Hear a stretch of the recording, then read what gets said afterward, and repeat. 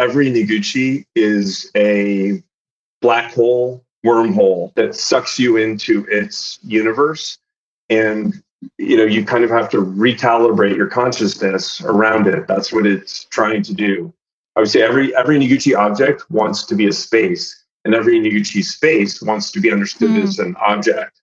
He was not interested in making things to plunk down into an existing space to just be there. He wanted to make spaces that were sculptures themselves. They had the kind of the force of an object.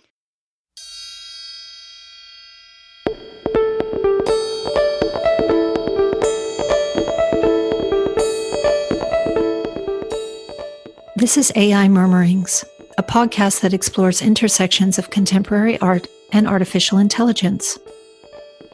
I'm Carolyn Strauss, director of Slow Research Lab, a creative research and curatorial platform based in the Netherlands.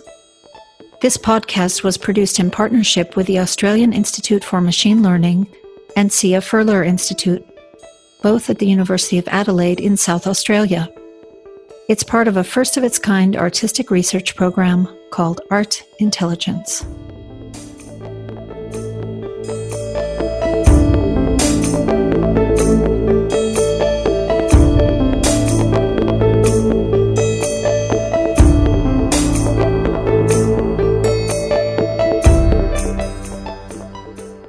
Today I'm speaking with Dakin Hart, Senior Curator at the Noguchi Museum in Long Island City, New York. Dakin, thank you very much for joining me on the podcast. Thank you for having me. It's a pleasure. I just mentioned your position at the Noguchi Museum, where you oversee exhibitions, collections, the Catalogue Raisonné, the archives, and the museum's public programming, which that's a lot. It is a lot, but it's all integrated. That's why it makes sense, because the museum, which is really the Isamu Noguchi Foundation and Garden Museum, is the home of everything Noguchi left when he died. He had the wisdom and foresight to put everything in one place. So all of the work product, the museum that he made, which we'll probably talk about, which is such an extraordinary thing. Yeah. And then his archives. And whatever money he left, it was all in one place. So it's all sort of, we're all rowing in the same direction, which is very fortunate, because often that isn't the case. And that inhibits the legacy of many artists and designers and creative people who would otherwise have a sort of more lasting imprint. Let's talk about Noguchi, because this is, of course, Isamu Noguchi, the late great Japanese-American sculptor, whose work and legacy and archives your museum preserves and also extends. One thing I thought about in preparing for this was all of the great artists that he knew and that he spent time with and that he even collaborated with over these eight decades that he was working, from these very well-known collaborations with Martha Graham, maybe less known collaborations with John Cage and Merce Cunningham, that Arshile Gorky was one of his great friends, that he was, even very early in his career, was an assistant to Brancusi in his studio in Paris, that he was both a friend and close collaborator and shared a lot of ideas with Japanese architects like Kenzo Tange and later Arata Isozaki. He was, of course, very close and inspired by Buckminster Fuller, which I know is a relationship that you value a lot in your understanding of his work. And he also would hang out with Joseph Campbell. I was trying to imagine in the art world today what that looks like. Noguchi's social network was an artwork in and of itself. The museum in 2010 did an exhibition called On Becoming an Artist, which really was about all of those relationships. Cool. And tracing them, even just a small percentage of them, because they're almost endless. Noguchi definitely in sort of the cultural and design fields has the Kevin Bacon 6 degrees of separation, but it's more like 1 or 2 degrees of separation from pretty much every creative person in the 20th century. You've now been at 6 or 7 years at the museum? Almost 8. Almost 8. Yeah. Yeah, I think of you as having such a tremendous depth and breadth of knowledge about Noguchi, not only his artworks, but partly through his archive, partly through your own, way of bringing things together. Just this very, you have this understanding of his way of thinking and his way of being in the world.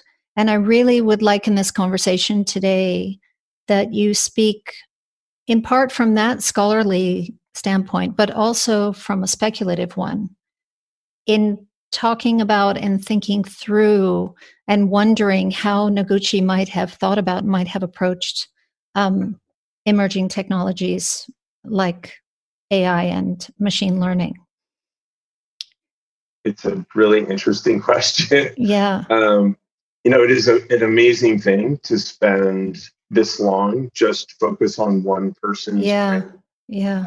It's awesome and totally wonderful, but having the chance to dive deep into one thing for so long has been really fulfilling. And I would say the thing about the museum that's so amazing with all of the different components that we have is that it is like an analog simulacrum of Noguchi's mind. And when you put things together, even just as we do in storage, he worked in so many different artistic genre, but also, different methodologies and modes and media and with different kinds of people in different fields. When you put these things together, they're like synapses, but they're Noguchi-like synapses because they're forming between heterogeneous things. They're dissimilar. And it's amazing what happens when you put those dissimilar things together. And we never try to, we don't do fake Noguchi anything, but we do try to synthesize what he called his point of view or his perspective. He despised the idea of style, and he just rejected it outright. He had no interest whatsoever in style, but he was deeply attached to his own point of view. And that's what his work is about. And that's what the museum is about. And that's what we try to bring out because he really was a conceptual artist. He was just wrapped in the training and habits and techniques of a formalist. Sculpture kind of has two main trunks of its family tree in the 20th century, formal and conceptual. And Noguchi Subdiga really straddled both from beginning to end. But the works themselves are often so refined, so elegant, and so formally present that sort of obscures that his principal work is a way of thinking and ultimately a way of being.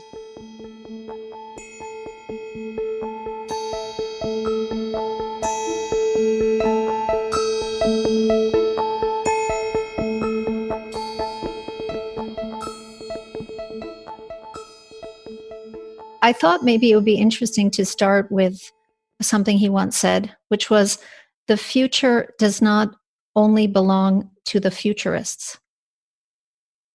What an amazing, yeah. So Noguchi had this incredible way of sidestepping stupid debates, like the debate about art and design, whether something is one or the other or both or whatever. That's the kind of thing that drove Noguchi crazy because it's just based on idiotic categorization, meaningless categorization. Primitivism is another one where his brain was just coming from outside the solar system. He just had a different way of thinking about it. From Noguchi's point of view, something is primitive if it doesn't take advantage of the best available thinking and technology.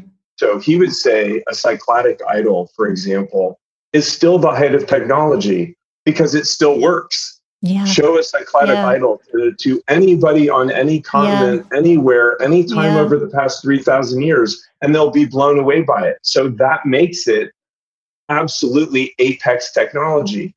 Whereas, say, like 10 years ago, the Ford Mustang was an unbelievably primitive machine because it still had an engine that had no fuel injection.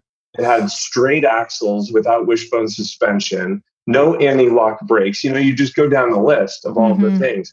That was a totally primitive thing. Interesting. Way more primitive than, most of the African sculpture that's in the Metropolitan. Again, those things have been chosen because they're effective. They still work. which makes them high technology, not primitive.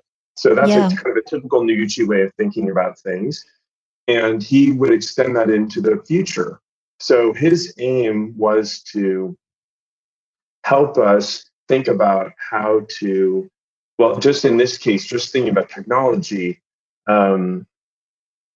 use the past as a way to make lasting innovation as opposed to focusing on sort of piddly, day-to-day, irrelevant fads, which is mostly what we do. Most of the so-called technology right now, most of what Silicon Valley is engaged in is generating the next fad as opposed to making lasting contributions to the civilization of man on Earth, which is what Noguchi was actually interested in. Well, and also I would just argue that the speed at which it's all happening.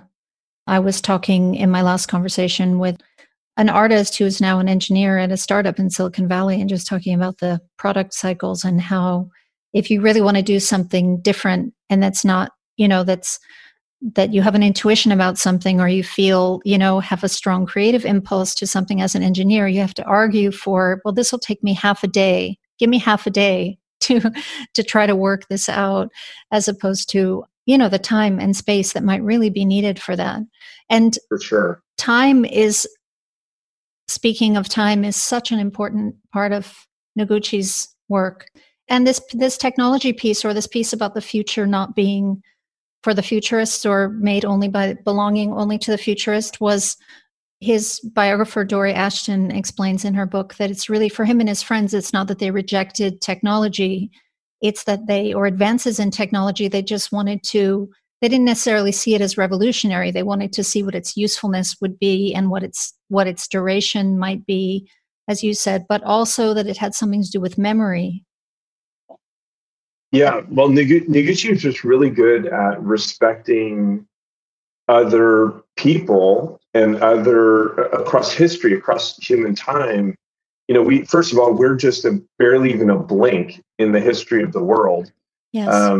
But in our whatever 100,000 year history or so as a species, we were as smart 100,000 years ago as we are today. We've layered on more information. So today we start, at a higher plateau in terms of with more resources to draw on, more access to information. But we're as intelligent then as we were now. We're as interested in innovation then as we are now. Innovation just looked a little bit different. So Noguchi, everything's a continuum. When I think about the way Noguchi worked, I always describe it as whip stitching, because Noguchi is constantly whip stitching the past into the future. So it's a matter of integration. He never met a new idea or new technology that he wasn't interested in. When the pneumatic chisel came along, he was psyched. Being a sculptor is very physically demanding. Your arms and hands get beaten up. So he always took advantage of available technology, but he also expected it to prove itself. He expected it to be worth more than it was trouble. And he was really good at not jumping to something. He was not a fad-based person. Yeah. He wasn't interested in fads. Yeah, which when you're working on the time scale of stone, you don't really need to be interested in fads. Yeah, totally. I mean, the greatest sculptor of stone in the world is water. Yeah. And, and the thing about water is that it works really, really slowly. Noguchi really learned to carve basalt from the Uji River. He pulled all of these rocks out of the Uji River. And when you look at the marks that it makes, the thing about water is it's working by its own passage, by the fact that you have silts and things that are dissolved in it. So it has an abrasive, and then it has nothing but time. So over the course of a million years, it can make a really, really sharp, really, really smooth edge. Yeah. And Noguchi saw those, and he wanted to imitate them. Yeah. From his point of view, again, that's technology. That's nature employing its own technology to achieve an incredible result. Yeah, nature. I was interested in speaking with you about nature because I know that Noguchi was fascinated by the structures of nature, like his friend and collaborator Buckminster Fuller. Um, I also wanted to speak with you about it because in one of my recent conversations here on the podcast with curator Stephanie Rosenthal, who's the director of Gropiusbau in Berlin, she said in talking about new technologies, that she really has a strong sense that somehow the future of our technologies and the way artists collaborate with technologies has something to do with nature. And she couldn't exactly put her finger on it, but that was a sense that she had. And I can't say that I disagree. I totally agree with the premise that nature is at the center, or should be at the center, or will again at some point be at the center, either because we choose or because we end up having no choice, because we could be going backwards in a pretty substantial way. At the center of our thinking about technology, Noguchi's entire goal, really, the mission of his idea of what sculpture should be. And I should say, too, that ultimately Noguchi's ultimate metaphor for his version of what sculpture should aspire to and should accomplish was the garden. That's it, which is, and Can you not explain one that? not one specific kind of garden. I mean, a garden is just is the sort of the most essentialized and microcosmic version of a place where nature and humanity are collaborating. And there are a lot of different ways that it works. And I think he liked pretty much all the different ways that it works. People mistake him in many ways and stereotype him in many ways, both positively and negatively. He never, for example, really made a Japanese garden. People credit him with many Japanese gardens. He called them semi-Japanese or somewhat Japanese or kind of Japanese gardens. Everything in Noguchi is always hybrid. That's another, great notion, and very, obviously it's a natural idea, the idea of hybridity, splicing. Noguchi said, to be hybrid anticipates the future. And he meant it in a cultural sense. And you can read that in terms of gene splicing. You can read it in terms of grafting one kind of branch of a tree onto the root of another kind of tree. Noguchi's not terribly judgmental. He set out to provide a model and alternative reference points, but he's not terribly judgmental. So from his point of view, we and everything that we've produced is natural. Yeah. So the most horrible things, the atomic bomb, which utterly changed his consciousness when the first atomic bomb was dropped, that is the absolute height of human ingenuity, right? That technology was created by the smartest people on the planet at the time, and then all of that ingenuity and innovation and creative human horsepower trained on pure destruction. That's the nightmare, the ultimate nightmare for a Noguchi or even for a Bucky. Now, Bucky was less cowed by it and plowed on and maintained his optimism. Noguchi, for a while, was quite disillusioned. He went from being a technological utopian to being to looking for what one very elegant exhibition called a sort of return to earth, which became a common thing with artists in the middle of the last century after World War II. The mission of the sculpture at the end of the day is to reconnect us to the universe, and specifically to this rock that we live on. He was maybe the first citizen of what Bucky called Spaceship Earth, very famously. Yes. And Noguchi genuinely thought like a citizen of Spaceship Earth.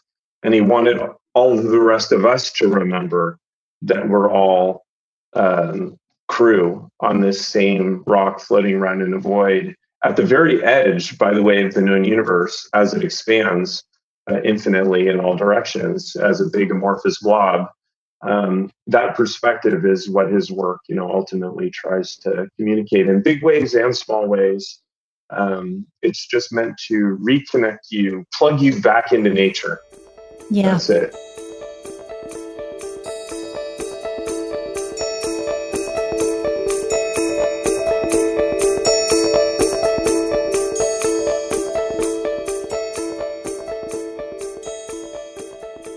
A theme for me and the Art Intelligence Project, as you know, and is what Slow Research Lab we call not knowing. And I'd like to talk about that in the context of Noguchi's thinking and practice. Maybe to start with the fact that Noguchi was ascribed to the Japanese concepts of nothingness, right? Mu, the void. He liked nothingness enormously, for sure. He, And he really liked ignorance and the state of not knowing, which, of course, every artist who lives long enough wants to be a kid again, and all they think about is how to recapture childlike innocence. Not knowing is not about necessarily about a childlike kind of naivete, but Noguchi was he was really struggling with this I don't even know what you call it, a notion. It's not an idea. He was struggling with the void. He said, I've carried the concept of the void on my shoulders, right? It's this inevitable, it's a nice image, it's this inevitable question I cannot answer. And then he created, I guess, starting in the early 70s, correct me if I'm wrong, a series of several sculptural voids, and he referred to them as portals, right? Yeah. So these were these doorways. Yeah. So these were these somehow the he'd read a little too much Carlos Castaneda. Well, that's cool. It is. It's great. I didn't realize he was also reading Carlos Castaneda, but that makes sense. So there were these portals that happened through the void. There were portals through matter, especially stone. And so he really was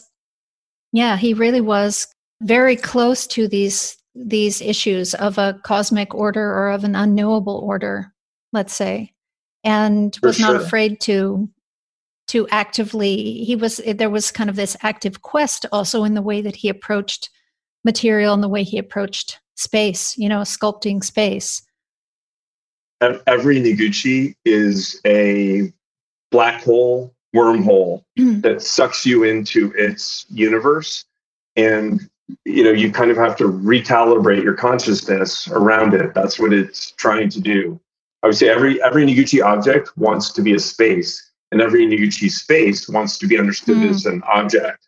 He was not interested in making things to plunk down into an existing space to just be there.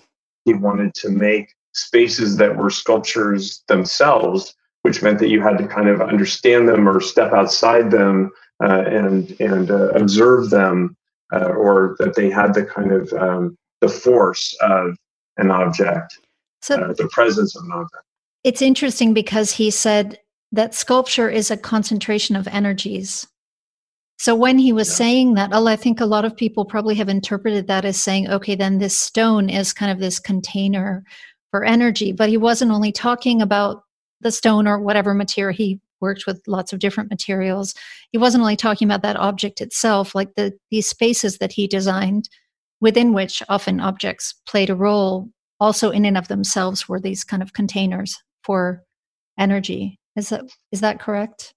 Yeah, kind of. I think of, you use the word cosmic, which is great for Noguchi. I always think of Noguchi in terms of celestial mechanics. So every object and he made lots of suns, lots of suns, right. None of which are spheres, by the way, and none of which even are really disks. They're almost all donuts. And I always interpret those as sort of his version of a sun is the sun's sphere of influence. So obviously the sun is an amazing thing. It's this huge engine, enormously hot and lasting a really long time. It's the ultimate energy generator. But what's really amazing about the sun is just how far the influence of its gravity and its other effects, the kinds of energy that come out of it. For example, giving us life, the impact that has. So I think of every Noguchi object as creating its own orbits. It creates its own system, and it tries to get everything revolving around it in a system, and in a more sort of flexible, open garden-like space. Or another great metaphor that he used is the Italian piazza. So if you think about the way the piazza both influences and reflects an Italian city-state, and the Yes. two are kind of intertwined and synonymous. You can't pull them apart, but also it's very cosmic because all of the most important mechanisms are invisible. Mm. I have these talks like with my kids because they're very interested in whether things that they can't see exist and are important. Obviously, we can't answer these questions. Yeah. But when you got a kid for the first time to think about everything that love can accomplish in the world, everything that it can make us do and not do for each other, to each other, for ourselves, to ourselves. There is no more powerful force in the universe, but how do you prove it? Yeah. It's fantastic. Noguchi's sculpture gets you sort of straight to that same point, like of thinking about how does it work? How does it function? How does it make me want to do this or that, or think this way or that way? Or if you think about the piazza metaphor again, what's amazing about a piazza is that it's both so contained and coherent as a thing, but also so penetrated, so open, so connective. Yes. Right. They're at the center of cities and they radiate out into the city. They're focal points of activity. I think that's what he means by concentration of energies. It's not like it sounds like, and Noguchi is so easily sort of pigeonholed or put into this like kung fu master horrible thing. He's not the Buddha. How did he see himself then? I mean, I get the sense that he saw himself as this intermediary between the human and the earthbound and the cosmic, or between being and nothingness. I mean, how did he see himself, not just in terms of his personality, but the act of sculpting? What was that then doing? Was his action then making that portal between these different worlds possible? Yeah. What's so interesting about Noguchi, and particularly looking at him as a model, because he seems more relevant all the time to other artists and other creative people, just because what he represented has come to be this sort of archetype of what artists want to represent and how they want to function in our society. But he was an in-between person. That's his it's his birthright. He's biracial and by choice multicultural. He spent his whole life working the cracks between. As he said, he never felt at home anywhere, so he made himself at home everywhere. I really think of him as a creature of the in-between, of the void. Bucky had another great phrase that he used, and one of the other wonderful titles that he gave Noguchi was free radical, which is how he thought of himself. So he's not an electron in the orbit of any one particular molecule. He's a free radical, this sort of vector zinging around between things. Yeah. He was a world traveler. He was a world citizen. Bucky, in a wonderful 1960 essay, which you can find in our archives, Bucky, he said he thought in 1960 that Noguchi was the best traveled artist in the history of mankind, which in 1960 is possible because Noguchi had been on the road nonstop for more than a decade. And Noguchi also maybe didn't know, but had some very similar things to Louis Kahn in that respect. Right? Yeah, the architect Louis Kahn, who also... They were collaborators. Yeah. Oh, they did collaborate. They spent 6 years trying to get a playground built on the Upper West Side of Manhattan. Oh, that's Riverside Drive. Riverside Drive. Yes. Yeah. And Noguchi made a beautiful, beautiful memorial to Kahn, which sits at the Kimball Museum in Fort Worth, Texas, called Constellation, which is just a very open group of basalt stones placed into an empty courtyard, which was a wonderful space. If you go to the Kimball, be sure to walk around the corner, the outside of the building, and go walk down into this sunken courtyard, which looks like something at Palenque, and see what Noguchi did there.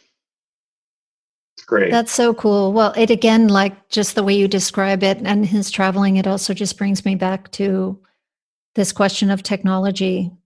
and what you were saying about whether it's the Cycladic idol or a stupa in Indonesia, that these were evergreen technologies that were continuing to transmit so much, right? We have this idea that sort of this Western post-Enlightenment way of thinking is sort of the most advanced form of knowledge and scientific knowledge. And then you go and look at sort of what certain indigenous peoples have known for millennia about the structures of nature, and about, they didn't need cell phones because they were communicating through the forest fine without it. There are just so many examples of things that serve some of us pretty well, but in doing that serve all of us collectively really, really poorly. I mean, I think that's, in a way, the best definition, the best Noguchi definition of primitive is technology that's actually impoverishing our existence. Any technology that actually impoverishes us, in any one of the many metaphorical ways that you could take that, should be out. I talked about his disillusionment with the dropping of the atomic bomb. Like, for so many Americans, especially, the space program was the redemption of technology, because in many cases it was the same people, it was the same thinkers who now were able to redirect those technologies that had gone to the production of the bomb and the war effort in general, and redirect it to something positive, which is this planet-wide aspirational movement out into space. So the space program came to really represent that. And I think, Noguchi loved the idea of going to outer space. And he also, for him, the greatest thing about it was the paradox that we spend all this time and effort and money, $1 trillion it takes to get man to the moon. And as he joked, what do we bring back? What is there to bring back? Rocks. That's it. Nothing is more Noguchi than that paradox.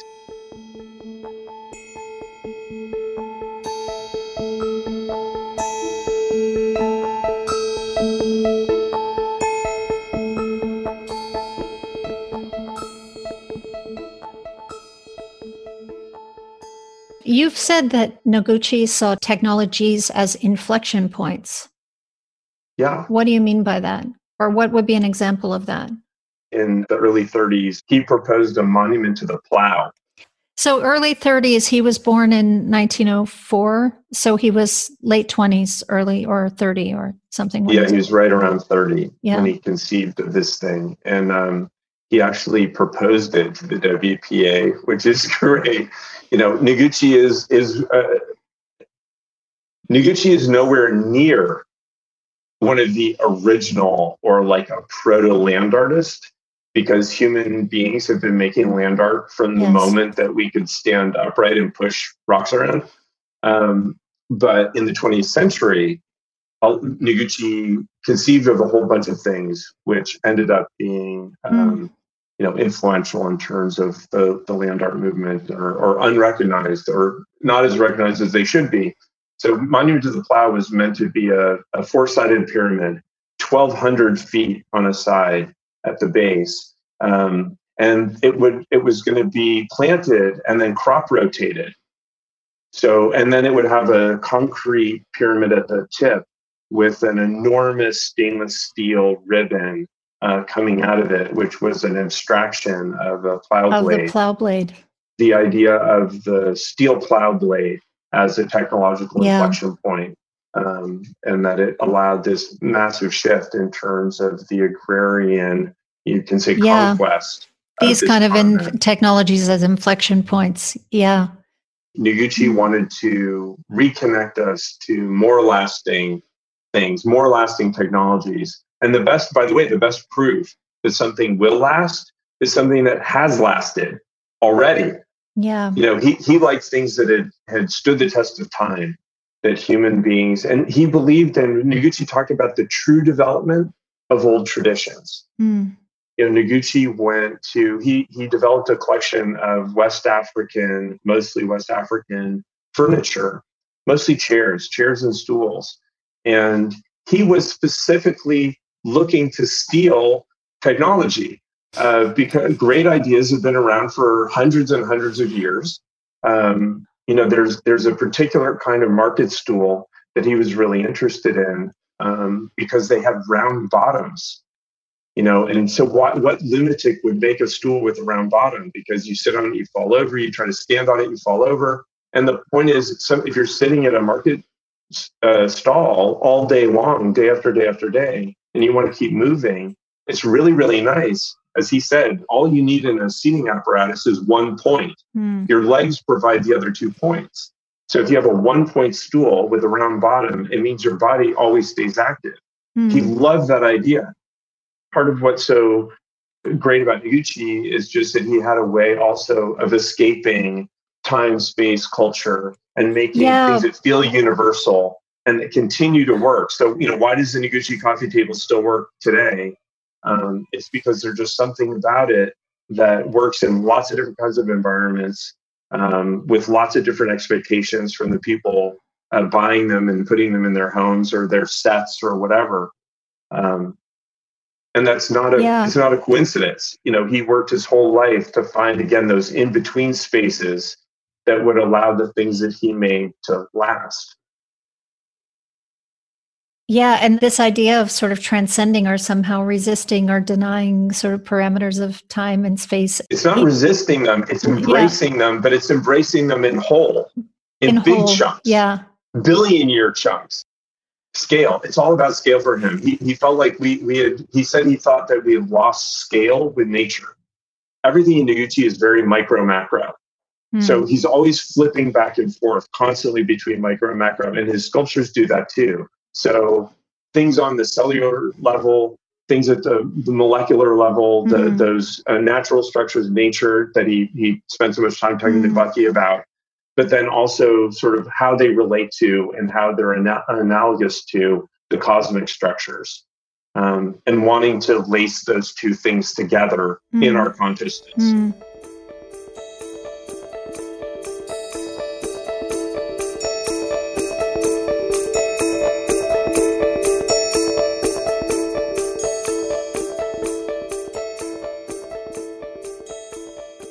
I know you like to talk about this piece he made in 1968 called Another Land. Yeah. It was a slab of not even 2 meters square kind of thing of stone, but then he also photographed it so that it looked really tiny and then photographed it so it looked like a massive landscape. He had a lot of different phrases for this. One was Spaces of the Mind, but another one that he borrowed from John Cage was Imaginary Landscapes. So Noguchi's work and Noguchi just as a person was incredibly invigorated by and open to imaginary landscapes of every conceivable description. And what's nice about them is, or what keeps me buried in them as fully as I have been, is that they're not escapist. I mean, I like escapist fiction and movies as much as anybody, especially in this past year. But Noguchi's imaginary landscapes are connected. They're rooted. They're purposeful. They make you feel not like you want to escape reality, but that you want to get back to reality and dig in and plant trees and improve your block. His imaginary landscapes are all actually better versions of this planet. You mentioned earlier, and we didn't talk about his playgrounds and these play spaces, which he was very interested in shaping space. We've been talking about that. It feels like only recently there's been more attention given to his playgrounds. Noguchi thought of playgrounds as, he called them like a primer. They're primers of space. But what's so, I think why his ideas are so compelling, why people have gotten so interested in them again, is that it was his values that come out through the way that he made them. He totally believed in something now sort of called non-directive play.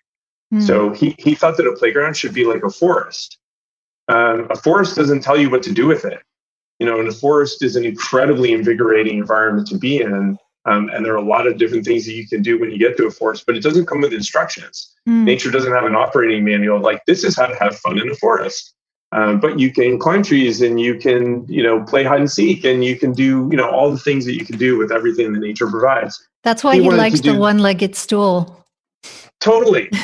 Yeah, no, exactly. It doesn't tell you. It's like, it's a little bit of a puzzle. And puzzles are great because they get the brain going. And it turns out that most of the time, like you said something earlier that is you didn't do this, but is a slippery slope to a place that is not at all Noguchi, which is like sort of the hyper refined minimalist aesthetic. That's not at all what Noguchi is about. Noguchi is all about making things that are so fundamental and so straightforward and so simple that they're multivalent. They can do a million different things. He liked basic building blocks of consciousness, awareness, what it takes to be productively, civically human. And that's what all of his sculpture and his play spaces are after. So, if you think of the kind of play space that he would design is like a really good training ground for a good, healthy, connected person, hopefully. And that seems pretty good to people. So there are a lot of, theorists of play now and practitioners who are kind of going back to those fundamental Noguchi values. He died in the late 80s. So this was before even the so-called World Wide Web, was invented by Tim Berners-Lee. There were some pretty, as you say, pretty cool technologies out there like the plow, among other things. But something like artificial intelligence and machine learning and this whole premise, is that for him part of Techne, or could it be? And how would he have approached it? Or what do you think some of these engineers, some of these people who are programming the technology and writing the algorithms, like what could they learn from someone like Noguchi? Maybe that's a better question. Yeah, I think he was incredibly open to technology of every description. But he would have approached it through his values. I think that's what we don't do enough of. We're all seeing that now. There's a lot of national debate about that these so-called technology companies are not being held to account for the values that are implicit in their systems, their programs, their innovations, quote unquote. So I think, when artificial intelligence is such a fascinating, we don't understand the first thing about human intelligence. I think AI is a way to understand human intelligence better. Noguchi is very good at getting you to let go of some of your more idiotic presumptions, assumptions, working models. And I definitely was raised and educated to associate language with intelligence. And certainly there are some of us, I'm a Tristan Tzara person, to go back to that surrealist and futurist moment. Tristan Tzara said, thought forms in the mouth. And I'm one of those people for whom thought forms in the mouth. But there are lots of different kinds of intelligence. And Noguchi was incredibly open. He would have said that anybody who does anything with the kind of self-awareness and purposefulness, no matter what the job is, he would have thought of as an artist. Again, not being at all interested in that label, but just as a way to kind of contextualize a way of approaching something as opposed to the something itself. And I think that's how he would have approached artificial intelligence. He just would have brought his alternative perspective on what matters to it. And I think it would have been really interesting to implant somebody like Noguchi in a group of people thinking about artificial intelligence, because no doubt he would have offered them miniature wormholes around blockades in our thinking about the way things do work or should work, or that's what he was so good at. When you and I first talked about the project, you said, wouldn't it be, and in the context of this idea of not knowing, you said, wouldn't it be interesting to teach these machines that they don't have to know everything? Or I guess from Noguchi's perspective, it would be teaching them about the void, or teaching them about the imagined, the imagination as filling in the empty space, or that's my dream. But I think it's sort of a borrowed dream. I think Noguchi would think that this was a cool idea. Would be to be able to build an artificial intelligence that got to the point where it realized that maybe it was better off not knowing something, or realizing that it could do what it believed it should do through its, I don't want to say ignorance, but through its voidiness, as opposed to through a dense matrix of something. That strikes me as an incredibly, that'll be like from my point of view, that'll be the apex of artificial intelligence if we get to that point where a machine says what Noguchi said when he was like 74. He told an interviewer, and then it became the headline of the article. I know nothing about anything, and that's why I'm so free.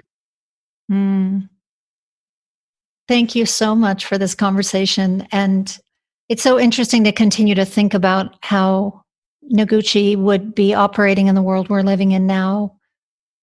Technologies are not how he would have been thinking about or exposing or expressing all kinds of challenges that we're facing, but also all kinds of incredible potentialities. Thank you, Dae-Khin. Thank you. Really great speaking with you about this.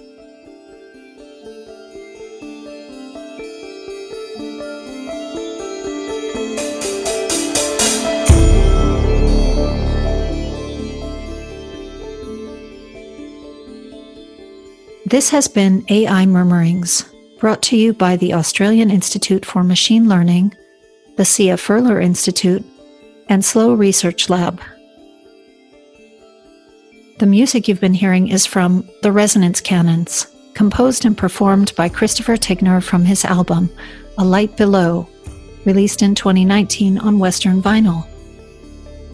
To learn more, listen, and purchase Christopher Tigner's music, please go to wiresundertension.com. You can follow the Art Intelligence Project at artintelligence.ai. To receive updates on this podcast, subscribe on your favorite podcasting app or follow Instagram and Twitter. It's at AI_murmurings. I'd like to thank Anton van den Hengel, Director of the Australian Institute for Machine Learning, Tom Haidu, Director of the Sia Furler Institute, and Sebastian Tomczyk from the University of Adelaide. I'm Carolyn Strauss, Director of SLO Research Lab.